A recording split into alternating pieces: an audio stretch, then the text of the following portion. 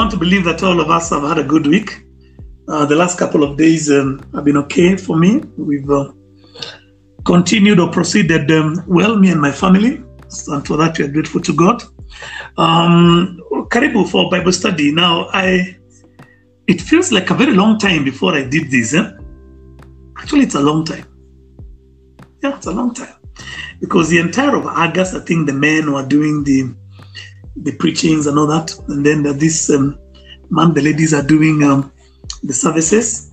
And it's been a wonderful, wonderful, wonderful time for learning and even helping each of us see things from a different perspective. And sometimes when you hear from one person, even if that person is your pastor, sometimes you kind of get to know how he thinks, what are his main emphases and stuff like that. So when you hear the same thing or hear something different from a different angle, it helps to grow a bigger and a more fuller picture.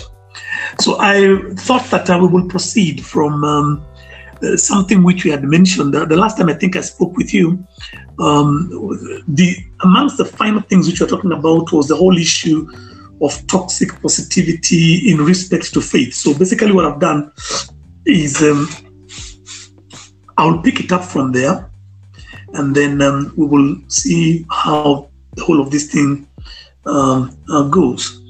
So if you recall, I use this term, the toxic positivity, to say that there is a misconception that faith is essentially,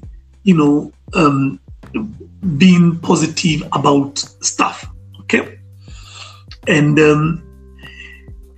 for the longest time, those of us who have been in the Christian faith, there has been a way in which the whole doctrine of confess, has been preached. That, truth be told, has brought more confusion than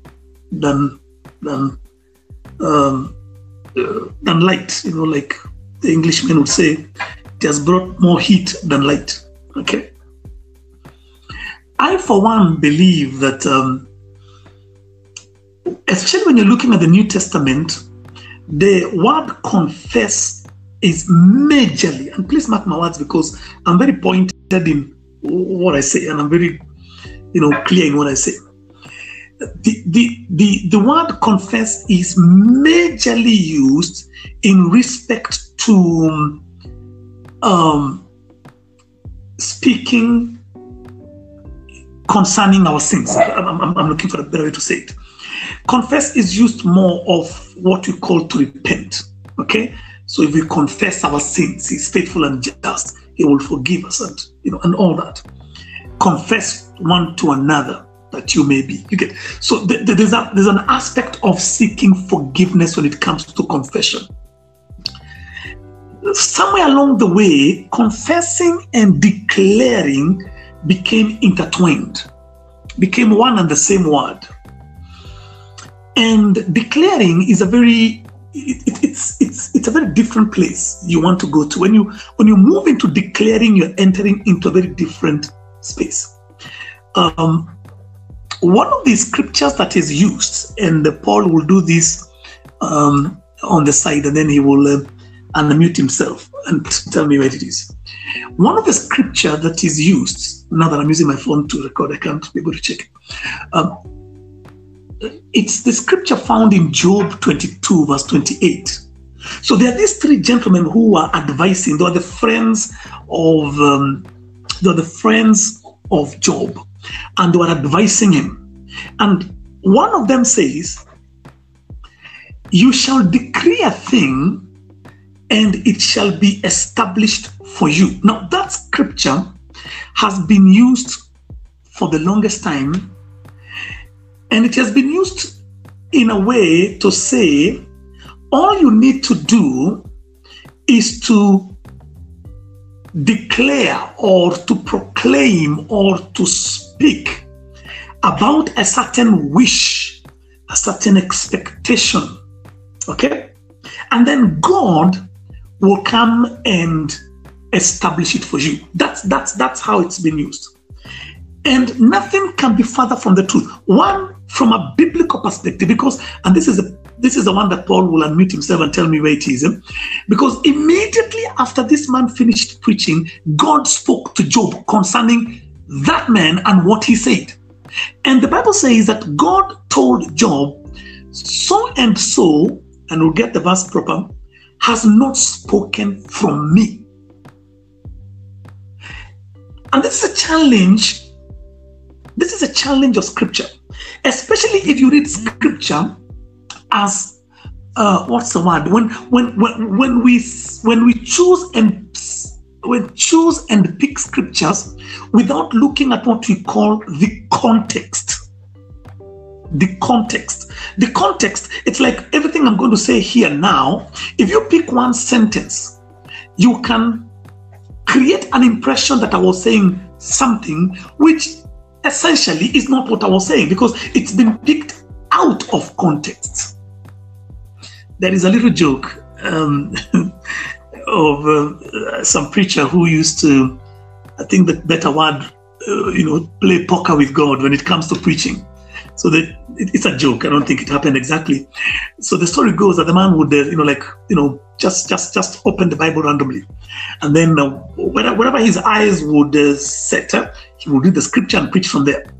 So he opened the scripture randomly one time, and he's on stage, he's preaching, and his eyes set on and a scripture that says, "And Judas hanged himself." Okay. So he realizes, okay, I don't know exactly what I'm going to say about that. So he says, my second reading, then he closes the Bible and then he opens it again. And then his eyes are set on a scripture that says, "Do ye likewise." And obviously you have a totally different message. Judas hanged himself, do ye likewise. You can imagine where you're headed with that. My issue here is, and this is very important for us to understand, we need to read the Bible and primarily, first and foremost, what the Englishmen call our first port of call. The first place you land when you read the Bible is ask yourself, what is the literal meaning? Who was being addressed literally? What was happening around them in a very literal way? Before you move into revelatory meaning. Because I think what we do is that we quickly jump to what we want to call as a revelatory meaning without appreciating where or who or what was being addressed in a very literal sense. Let me say something here. And Paul, when you're ready, you can interject anytime. Yeah, Job 42 verse 7 says, after the Lord had said these things to Job, he said to Eliphaz the Temanite, I am angry with you and your two friends because you have not spoken the truth about me as my servant Job has. Do you hear that? So please, Paul, do me a favor. Check the part, you shall decree a thing, and can you tell us who spoke those words? Let me check. Okay. So when you're ready, you can let me know. So the man mentioned here is Eliphaz and his friends. Okay. So that we appreciate something which I'm going to say here very, very clearly. Scripture. It's Eliphaz, the Temanite. In Job 22, it starts by verse 1 saying, then Eliphaz, Job 22 verse 1, then Eliphaz the Temanites replied. Then it goes on, it's a whole passage, then comes to verse 28. What you decide on will be done, and light will shine on your ways. Okay, that's NIV. But in KJV, it normally says, you shall decree a thing and it shall be established. So the man speaking, Paul, let me get it clear again, is a man called Eliphaz. Correct. And the man God is calling, as he is talking to Job, is the same man called Eliphaz. And he is saying that, please read again.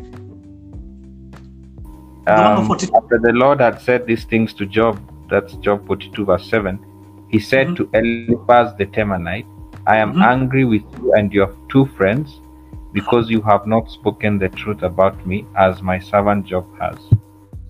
Point made. I don't think I need to say any further. Okay. Now listen to this. Listen to this, guys. It's very important. Scripture is correctly stated. I'll even go better. All, A-double-L, all scripture is correctly stated. But not all scripture is a statement of truth. Keep it at the back of your mind. When you have free time, and some of you here, I know you like going into deep Bible study, situations.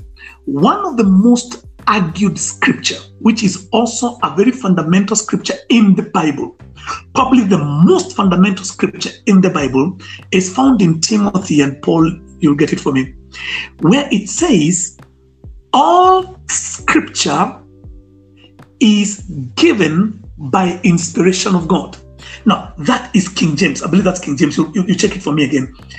The NIV, which is supposed to be a very a good translation, says all scripture is God-breathed or breathed. Okay? And theologians, and you will do this in your free time, you will find the arguments are here to so far. Theologians have argued, how should that scripture read? Follow me. Is all scripture given by, keyword B-Y, by inspiration? That word by means by permission. Okay? Is all scripture given and it's sanctioned or permitted by God, or is all scripture God-breathed? The part which I find myself more agreeable to is the part, the side that says all scripture is given by inspiration and is profitable for doctrine, for teaching, for instruction, for writing, and all that the man of God may be. And then it continues. Why do I say that? Because, and I'll come back to the same thing which I said earlier. I said all scripture. Got it, Paul? Okay. He will. In 2 Timothy 3:16, all scripture is God-breathed and is useful for teaching, rebuking, correcting, and training in righteousness. Correct? Paul, using NIV? Yes, that is NIV. Okay, can you do King James? And maybe a few others, just for the sake of making this a Bible study proper. It's always good that we have as much school of thoughts as possible. Let me come again, because I know all of you, I don't need to lose the train of thought. I'm saying, when we say all scripture is God-breathed or God-breathed, okay, then we run into a challenge, for example, where we find in scripture places, situations where the devil spoke, and it has a chapter and a verse. So the question then becomes, is that the voice of God? You have a situation where Eliphaz spoke. You shall decree a thing, it shall be established for you. Then God later corrected him, actually angrily, and he said, he hasn't spoken from me.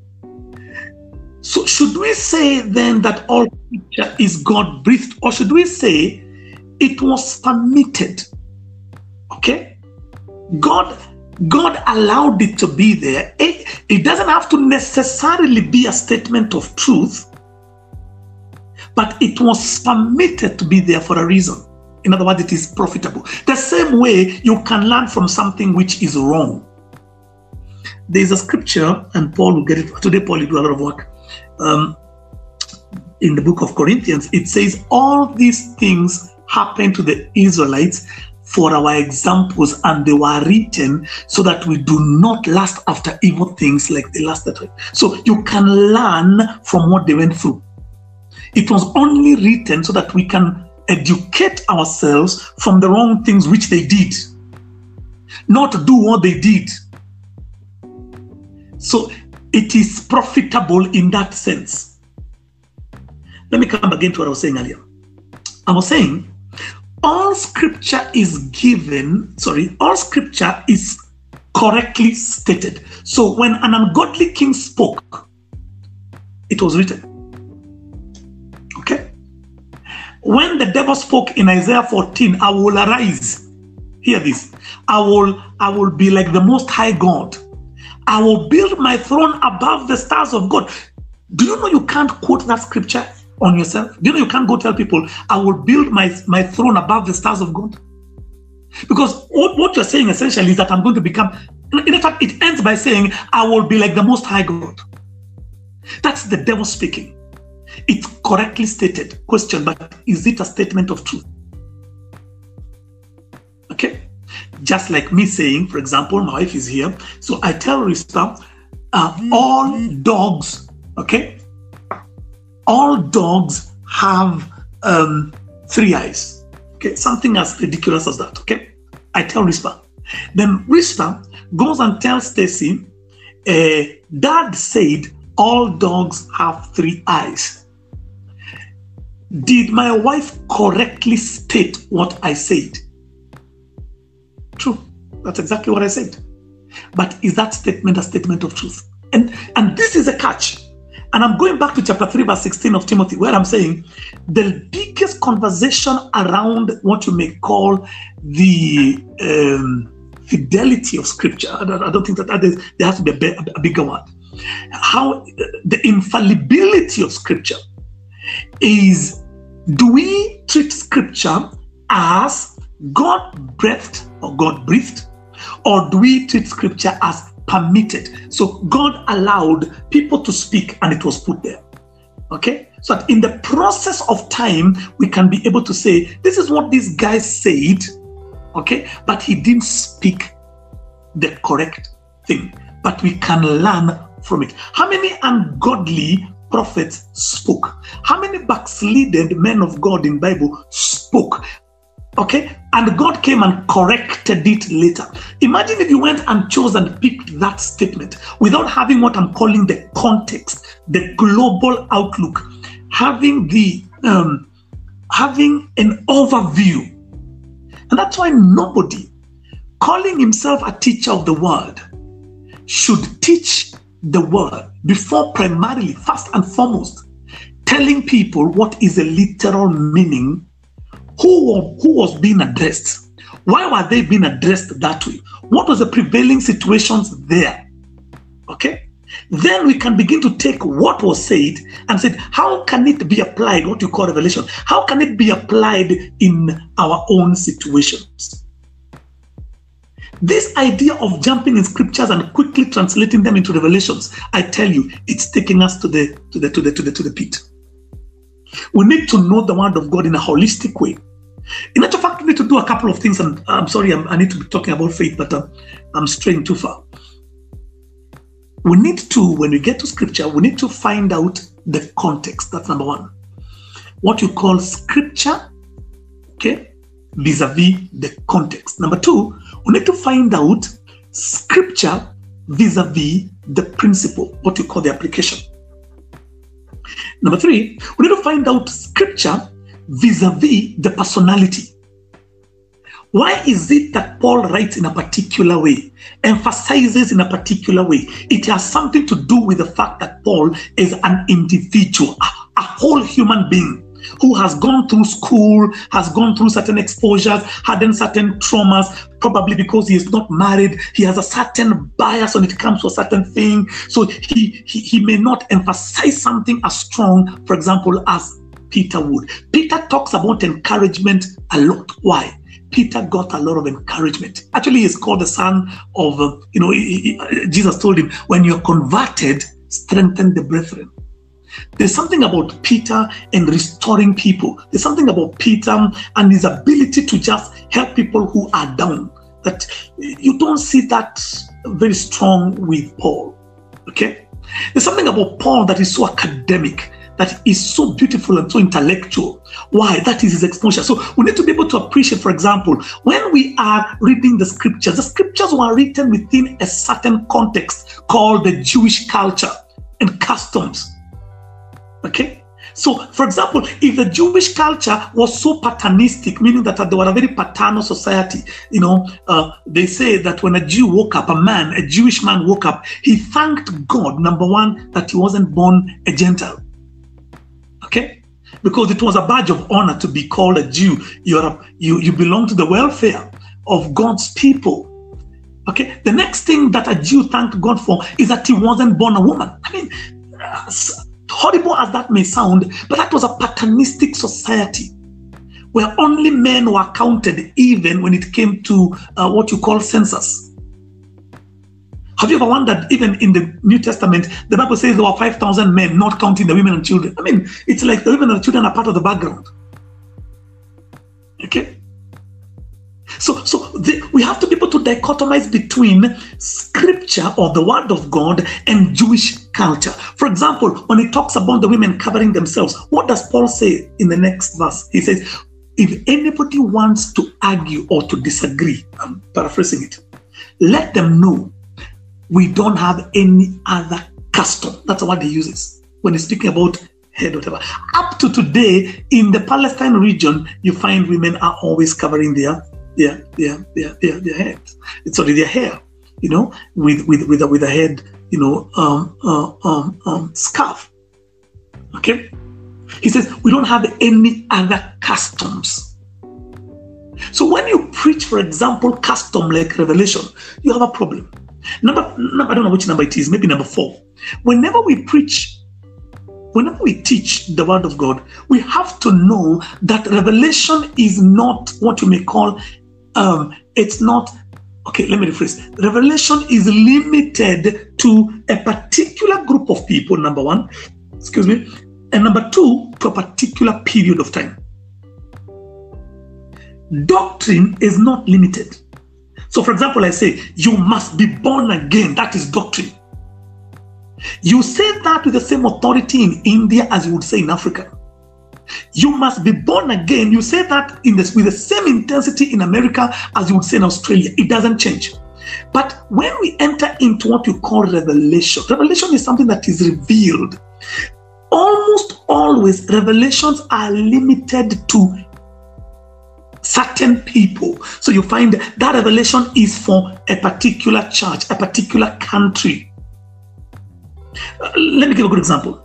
Can you talk about dressing? You know, and mostly dressing almost always sings towards the women. Can you talk about modesty in dressing as a revelation? Because that's a revelation. With the same authority in India as you would in Africa, you can't. You can't. You know, part of their culture, women leave their mid-region open and nobody is stumbled. Nobody has a problem. Okay? In matter of fact, if you left Nairobi right now, if you came from the city, Nairobi right now, and you went to some parts of Pokot, okay? Or you went to some parts of Taita regions, okay? And I think my wife at one time, they went to preach in some parts, many years ago, in some parts of Taita region. And the women were literally, you know, exposed on the upper region. And nobody seems to be too troubled. Okay? In other words, this is a revelation. You cannot speak with the same authority one place as another. But doctrine is global. Doctrine, when you speak doctrine, it is spoken with the same authority and fervency, the same way across board. And that's one of the things which we have to be very careful about. A lot of people, good, well-meaning people, church, are speaking doctrine are speaking revelation as if it's doctrine. Okay? If a person tells you, give your all, take all that you have, finances, for example, give your all, that is not doctrine. That's a revelation. That's a revelation. Doctrine is, let every man give as he purposeth in his heart. That's it. That's doctrine. Revelation can be, Abraham, yes, take your son, yes, your only son, the one you love most, and sacrifice him in one of the mountains I will show you. You never give your all, what you call sacrificial giving. Sacrificial giving must emanate from a direct voice from God. Why? Doctrine in scripture, when it comes to giving, it cuts across so many. The same God who tells you to give your tithe and to give your offerings also tells you to take care of your family, also tells you to enjoy or take care of yourself, also tells you that you may be able to, you know, abound in good works to other people around you. You follow, to give to the poor. So in other words, giving is not limited to one area. But in case it was a revelation, Okay, so God says, okay, take that your cow, take that your whatever. It's sacrificial. You better must have heard from God clearly. Very, very clearly. Okay? If not, give as you have purposed in your heart. That's doctrine. Okay? So, I don't want to lose too much of where I was headed, but it is important that we appreciate that scripture must be dealt with a lot of carefulness. And I want to repeat what I said earlier. Scripture is correctly stated, but not all scripture is a statement of truth. You cannot take Judas hanged himself and make it a doctrine. You follow? Let me give you a context. Please allow me to give you a context. You must have read in the early church, there was this very interesting economic, these days we're talking of wheelbarrow economics or wheelbarrownomics. They had this economics where people sold their homes, sold their land, they brought everything to the apostles' feet. Now follow me closely. If you're reading chapter 2, it starts in chapter 3, I believe. If you're in chapter 3, and the disciples were in one place, they were praying, they were fellowshipping, and chapter 4 is the one that says this. It says, and they had all things common. They had this commonwealth, solidarity, socialist kind of a way of doing things. Okay?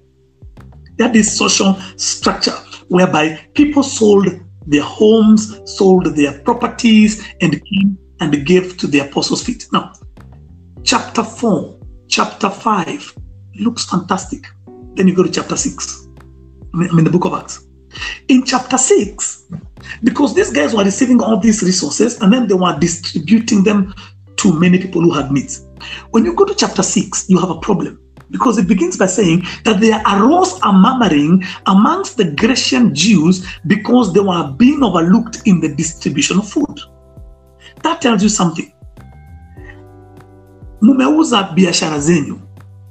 Acha niseme hivi. Mumeacha biashara. Bad move. You have sold your property to come and stay in church. For a while, the church will do well. But how long before you deplete? If one guy by the name of Peter goes out one day and 3,000 people get saved, try and feed 3,000 people. Okay? He goes another day. This is chapter 3. He goes out another day. That's chapter 2. Chapter 3. He goes out and meets some guy who is put in some gate in the temple. And then, the man gets healed. People gather. He preaches. 5,000 gets it. Try and feed 5,000 and tell me how long it will take before you deplete your resources. If you don't read scripture in context, you will not see something there. By the time you are reaching chapter 15, there is a call by the apostles that people need to go out there and look. Let me give you the scripture. It says, look for alms. Alms, A-L-M-S. It's an English word for misada. That is money you look for people who are completely deprived. And then they say, for the poor saints of Jerusalem. When you have time, underline it. How did they become poor saints of Jerusalem? You stop working, what do you expect? That's bad principle. But people quote it like if it's a good thing, which they did. We can't sell our businesses and go and live in the church.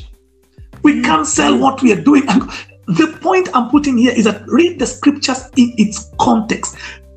Follow through. Let me give another example. And I know, I'm supposed to talk about faith. So Paul is addressing an issue of a man in the Bible who has been living with his father's mistress. Okay? I don't know which one was more worse, that the father had a mistress or the man was, the son was living with, taking advantage of the mistress. But either way, Paul says, look, this is grievous harm. How can you sleep with your mother? How can you do this? This is so wrong. This is so wrong. Then Paul says, when you people gather and my spirit is with you, I want you to miscommunicate that person. Reject him, cast him out. Actually, the word used is that cast him out to the devil. Just cast him out so that he may be punished and his soul will be saved. I'm paraphrasing. Okay? If you stop there, you'll have a problem. Because you now need to come from 1 Corinthians and go to 2 Corinthians, and Paul realizes something is amiss. He says, that brother, you need to receive him back very quickly, lest Satan takes advantage of us, lest this man is overtaken by overmuch sorrow. Again, overmuch, not just sorrow. This man, we are about to break a man completely here. The damage will become total here. It's about time now you went back and restored him to the faith, because restored him to the fellowship, because this is about to become now nasty. In other words, you need to read the whole context.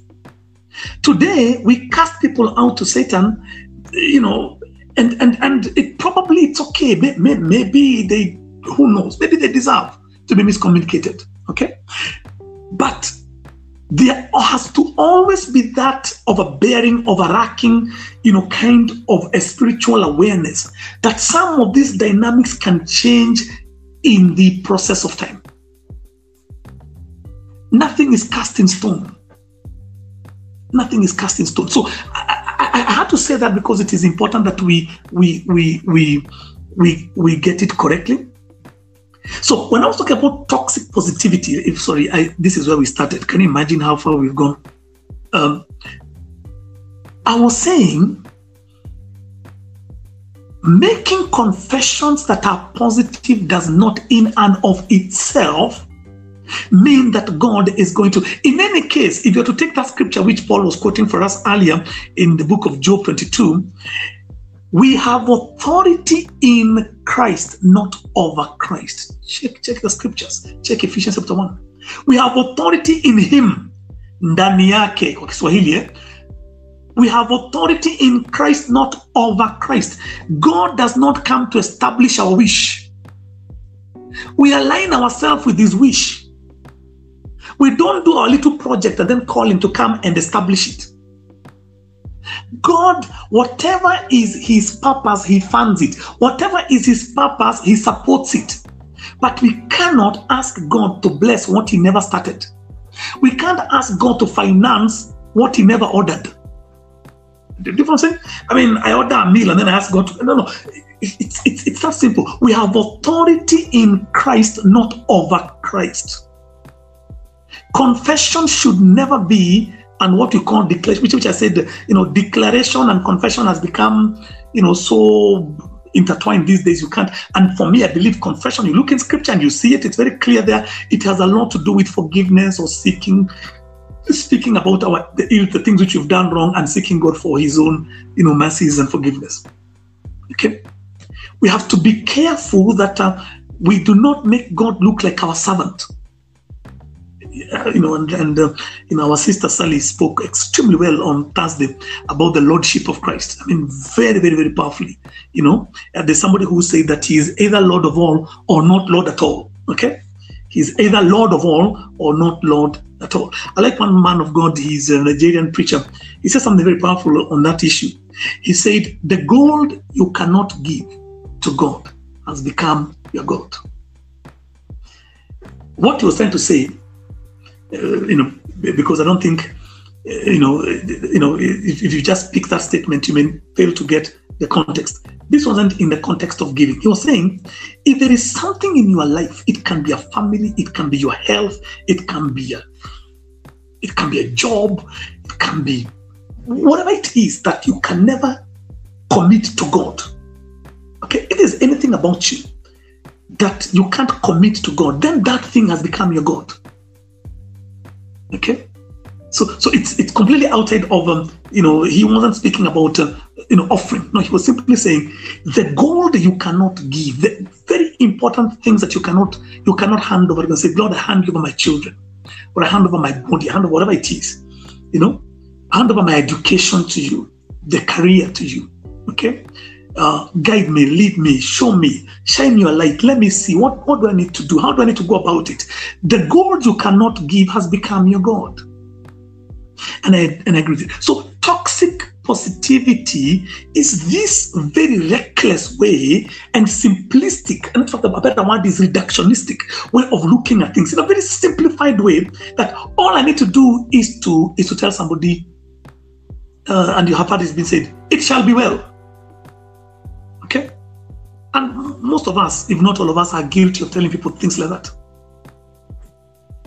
So when you tell somebody it shall be well, have you factored that they could be operating a wrong principle? So, for example, scripture says, a little sleep, a little slumber, a little folding of the hands, and the poverty will strike. Do you know there is no amount of confession you can squeeze between folding your hands, a little sleep, that is going to stop poverty from coming? It's that simple. There's a very good article today in the dailies about praying for the nation and how it is being used to pacify the populace so that the populace don't see where responsibility lies. So we are very busy being told these are 3 days of prayer and fasting for the nation. We are praying and fasting for the nation without holding to account the leadership for messing up an economy. What difference will it make if tomorrow our people continue taking debts and stealing those monies? It doesn't matter if we pray until kingdom come. Prayer will not substitute principle. And I repeat again, and I know you may not like me for saying it. Prayer is not a simplistic way of substituting principle. So you go and tell somebody it shall be well, then they sleep and do nothing. They sleep, do nothing. Don't read a book. Don't wake up and go do something. I mean, I just came from telling Mr. Kemboy that I've been, very serious about my exercising and all that. And I'm very serious about it, to be very honest. Okay? It's painful. It's a painful process. But I'm 50 now plus, and I can tell you, I need to do this. I need to do it. I can feel it in my body. I need to do this moving forward in a very serious way. Why? Because I can't sit back here in the house, in a very good, comfortable seat here, lounge here and say it shall be well. It shall be well how? The same Bible says that physical exercise profits. How do you want to go around the principle? Okay? Circumvent principle by confession. These are the things that have put us in the kind of manure we find ourselves in every time. Okay? So people who just say things because they sound, in fact, the better word in English is flattery. That's not confession. That's not declaration. That is, you're flattering somebody. You are telling them exactly what they want to hear. For example, marriages are hard. Nobody in his right mind who is married will tell you that living with another human being from a very different background, with different experiences, different exposures, different set of parenting, and the list goes on. It's a walk in the park. It's not a walk in the park. You have opportunities for disagreement every single day. Every single day. So what do? People work at it. People work at it constantly. I was making a joke to somebody, you could be listening right now, just talking, and I was saying that there's a joke that goes that a good wife forgives her husband when she is wrong. You may get a joke later. That a good wife forgives the husband when she is wrong. It's a joke. But the point here is that there are times when people just swallow hard and say, I married this person, the good, the bad. I married this person. I'm going to live with my choices. And I'm going to make do. What I can't change, I will just try to outlive it and outgrow it. Okay? Now, there is no amount of, what they use in English, when you flash that magical word or word, there is no amount of flashing a magical word that is going to make relationships easy. You get? So when it comes to wedding days, I really try to put a serious face, because I can tell. I don't want somebody to walk into this journey without knowing this can actually be the end of your being sane if you take it wrongly. This could be the beginning to the end of everything that you build so hard if you don't get the mix correctly. Okay? And so we tell people, look, think through this. These are choices, probably the most important choice you have ever made after salvation. This is how serious it is. And you have to be ready to say, I'm going to live with this person and I'm going to try and do whatever I have to do to make do with whatever situations that come my way. The point I'm putting here is there is no amount of simplistic confessions or declarations, whichever one you call it, that is going to change that. It's not going to change. Those are toxic positivity. So you just want to say something, let the poor say they are rich. I mean, my friend, if your head is aching, if you have a headache, and you say you don't have a headache, or you say your head is not aching, the head will continue aching. You can do this. Let me advise. You can go and see a doctor, or you can go to the chemist and you can buy some paracetamol. And you can take the paracetamol and you can drink some water. Or maybe you can even say, I think I'm tired. I need a bit of a rest. And then you can say it shall be well. But you cannot say it shall be well and do nothing. You follow? You cannot say it shall be well and do nothing. I know we are recording and I should not be saying things of a personal nature. But let me just say this, and I'll try to stick on the periphery. One of the things which my late dad had some amazing qualities. But one of the things which I faulted him throughout for, and I kept telling my wife, and she's here, she's listening, that I will never want to go that way, is the idea of looking at a future, okay? Looking at a future and believing that hope is a strategy, that let's just sit somewhere and hope. Okay? And I've always said that hope is a very good attitude or posture, but hope cannot be a strategy. Truth be told, and I'm speaking to people who are almost near my age and probably my age. Truth be told, where you are headed and where I'm headed will be a bit difficult. You are no longer young. You know, I wasn't wearing specs. I'm wearing specs now. I have fought very hard. Thank God for people like Linda, who looked me on the face and kept saying, good luck. You will see how far you can go. But that is reality. You realize you are not as, you have slowed down on a few things, granted. Where you're headed requires a plan. I repeat, a plan.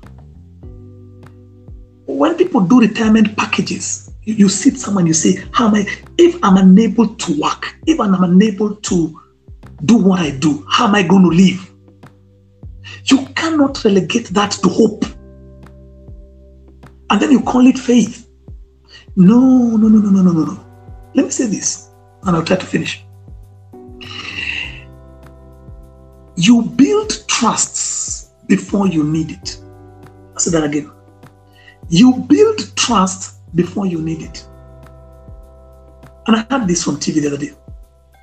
When Mr. Kagame, the president of Rwanda, told the people to obey COVID rules, same rules Kenyans are being told and disobeying left, right, and center. The Rwandese obeyed to the last man. Why? They have built trust over time with their leadership and government. Here we have a government in Kenya that is giving us rules to obey. Okay? But their track record, their deposits of trust, it's like a broken record. Okay? People look at them and they say, but they said this and then they did this. They said this and you can't expect people to trust you now when previously you had no track record of trust. And it's the same with life. God rarely provides at the point of need. God provides before a need arises. So some of you who are facing 50, some of you who are facing maybe 60 moving forward, let no one deceive you, it shall be well. It shall be well because you put in place, you cooperate. We cooperate with God. Do our best and then make the confession. Do our best and say, I've done what I need to do. I think I've put in place all the right, I like what one great explorer and conqueror said. He said that fortune favors the most prepared.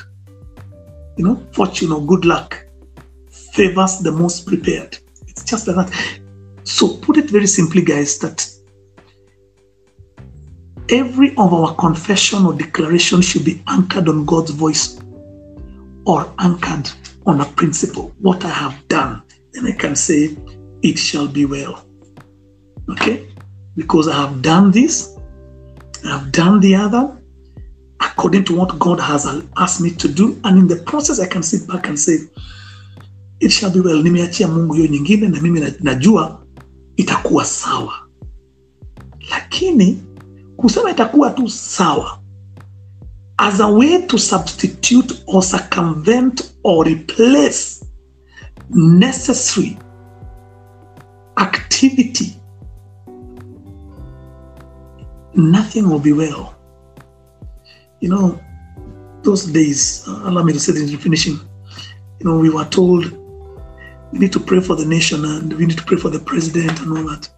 And I believe prayer for the nation is an important thing, but I think we need to change what we pray for the nation. I think moving forward in an election year, maybe my prayer for the nation would be, help us to know, help us to see, create in us what it takes to do what we have to do as individuals to exploit the opportunities that are available. Because sometimes when we direct our prayer to people who are hell-bent on not changing, we can ask God to change them. We can ask God to put in place the measures and, you know, for them to change. But ultimately and inevitably at the end of the day, the person who needs to change most and the one you can change easiest is yourself. Okay? Is ourselves. So I'm looking at the time here and I've already taken 45 minutes and I think I will hand over back to Paul. I had the purpose to talk on a couple of other things to do with faith, but I think so far that would be a good place as any to stop. Then you can all think about that. Timothy 3:16 is all scripture, A-double-L, all scripture God breathed. Okay? Or should we say all scripture is given by inspiration? Do we fault, for example, the translators of scriptures for using the word all, A-double-L, when ideally the right word which should have been used in translation was many or most? Okay? I'll give you a very good example. Food for thought. It's Bible study. Sometimes it's good to kukosa kidogo. Food for thought. The love of money, you know how it ends, is the root of all evil. Is that even practical? In a practical sense, is that true? Every time somebody kills, which is an evil, is it because of money? Every time somebody rapes, is it because of money? You follow? So some other versions try to correct it and say all kinds of evil. So Jesus entered Jerusalem and all the people came to meet him and they put their clothes on the wayside and they had palm branches, and then Jesus entered Jerusalem and found the people selling in the synagogue. Okay, if all the people went to meet him, who are these people who are in this? So I'm trying to say, sometimes it's good that we kind of exercise our minds a little and say, could this be what you call an extremity in terms of when somebody looks at it's a translational issue where the word many almost always is used for the word all. Okay, because even in a practical sense, we all agree it's not every time somebody commits an evil, it is because of money. It could be all kinds of evil, it could be most evil, but obviously it cannot be all evil. So we have issues here, and that's what I'm mentioning, that all scripture is given by King James, which I think it's a good translation because it gives us that aspect that even if it is not God who spoke that issue, you can learn from it. Okay? And I think, Paul, you're supposed to get me a scripture now that I have remembered. It's supposed to be what? Chapter 10, someplace of Corinthians? Yes. I put them here on the chat box. It's 1 Corinthians 10:11. Now all these things happened unto them for ensamples, and they are written for our admonition, upon whom the ends of the world are come. Okay, let me rephrase. Let me say it again. All these things happened for our examples and were written. Finish. For our admonition. Admonition meaning the ends of the world are come. Then read on. It says. I just took that. You only got that. Yeah, because the next one talks about so that we do not lust after evil things like they did. Yes. It says that. Right. Let me just in verse in King James. It says, all these things happen unto them. That's in King James. For examples, and they are written for admonition, upon whom the ends of the world are come. Wherefore, let him that thinketh he standeth, let take heed lest he falls. Mama. Yeah. Okay. So the verse before that. Neither murmur ye, as some of them also murmured and were destroyed of the destroyer. Mm-hmm. So neither murmur as they did. All these things were written for our examples. If you follow, so we are being told what not to do, and by doing what they did, what are the expected ramifications or consequences? If you follow what I'm saying. Okay, so in other words, there are things that God has permitted which are not exactly His will, okay, but it is God's way of saying, look, these people did these things, and I permitted that they be written that you guys can see. If you go this way of murmuring and complaining, this is where you're going to head. Okay.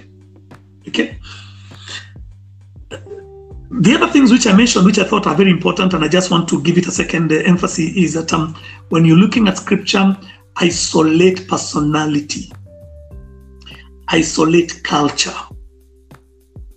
isolate revelation.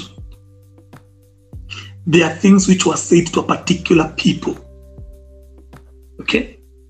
So the other day we were making some jokes, or I don't know if it was one of the services, Sunday services, we were just having a light-hearted moment about scriptures, which are always quite interesting. And there was one where it's Isaiah 20. It talks about God spoke to Isaiah, and he told him to remove his clothes. Now that revelation, it's strictly for Isaiah. Okay. It's strictly for Isaiah. We don't quote that one and say, Isaiah chapter 20, aliambiwa atoe nguo akaambiwa paka atoe viatu na akaambiwa aende kwa soko. Because essentially he was told to go to the marketplace. Okay? There's some guy in the Bible who married a prostitute. I mean, now that's a revelation, my friend. You do not go that direction and say, si hata nani aliambiwa hivyo. That's not saying. You need to identify that doctrine is the standard, what you call established truth. Doctrine is a standard. Revelation is restricted or limited to a period of time and to a certain group of people. It could be a person or people for a while.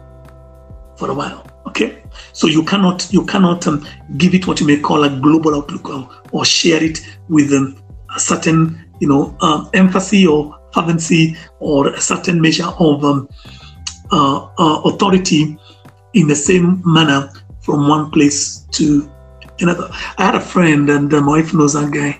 He's a very, very good man of God. He was one of those people who, and those were very many years ago. He had all these very fundamentalist kind of doctrine on women dressing and people need to dress very modestly and stuff like that. And we've all come from some place where we thought that maybe, our view is a correct one. So he travels to France to preach. The guy, Martin Domo. Okay, short Martin Domo. So Martin went to France to preach, and he entered the church. And when he came back, he didn't tell us what he saw. He told us that from the airport, forget about inside the church, from the airport, every woman looked saved compared to what he saw in France. Okay, forget about church. I mean, from the airport, he was saying, everybody looks so safe. They're dressed so modestly. I mean, sometimes if you don't eat food outside your locality, you think your mother's food is the best. Sometimes you need to move out a little and realize how things are so different, how people look at things and realize how difficult it would be to transplant your beliefs in a certain environment in the same exactitude. You realize how difficult that is going to be. Okay? So one day, I don't know if I've ever told you this, a couple of years ago, so I have this friend of mine, he's a very nice Kikuyu guy. So he tells me he wants me to preach in their fellowship. So I say, it's okay, I'll come over. So the fellowship is someplace in Satellite, Upper Kawangware area, Satellite, Uko. Akiash knows Satellite very well. So I arrive at the fellowship, and guess what? It is a Mokorino fellowship. I mean, it's Mokorino proper fellowship. And I tell you, everything about how you're going to preach changes. You understand? I mean, I cannot talk the same way. I cannot emphasize the same thing. I may target the same area of faith, but I have to be able to move into a level which they'll be able to appreciate it. These things keep changing all the time. They keep changing all the time because revelation is it's restricted to a group of people. So once again, Paul, thank you. God bless you, good people, and enjoy the remainder of your day.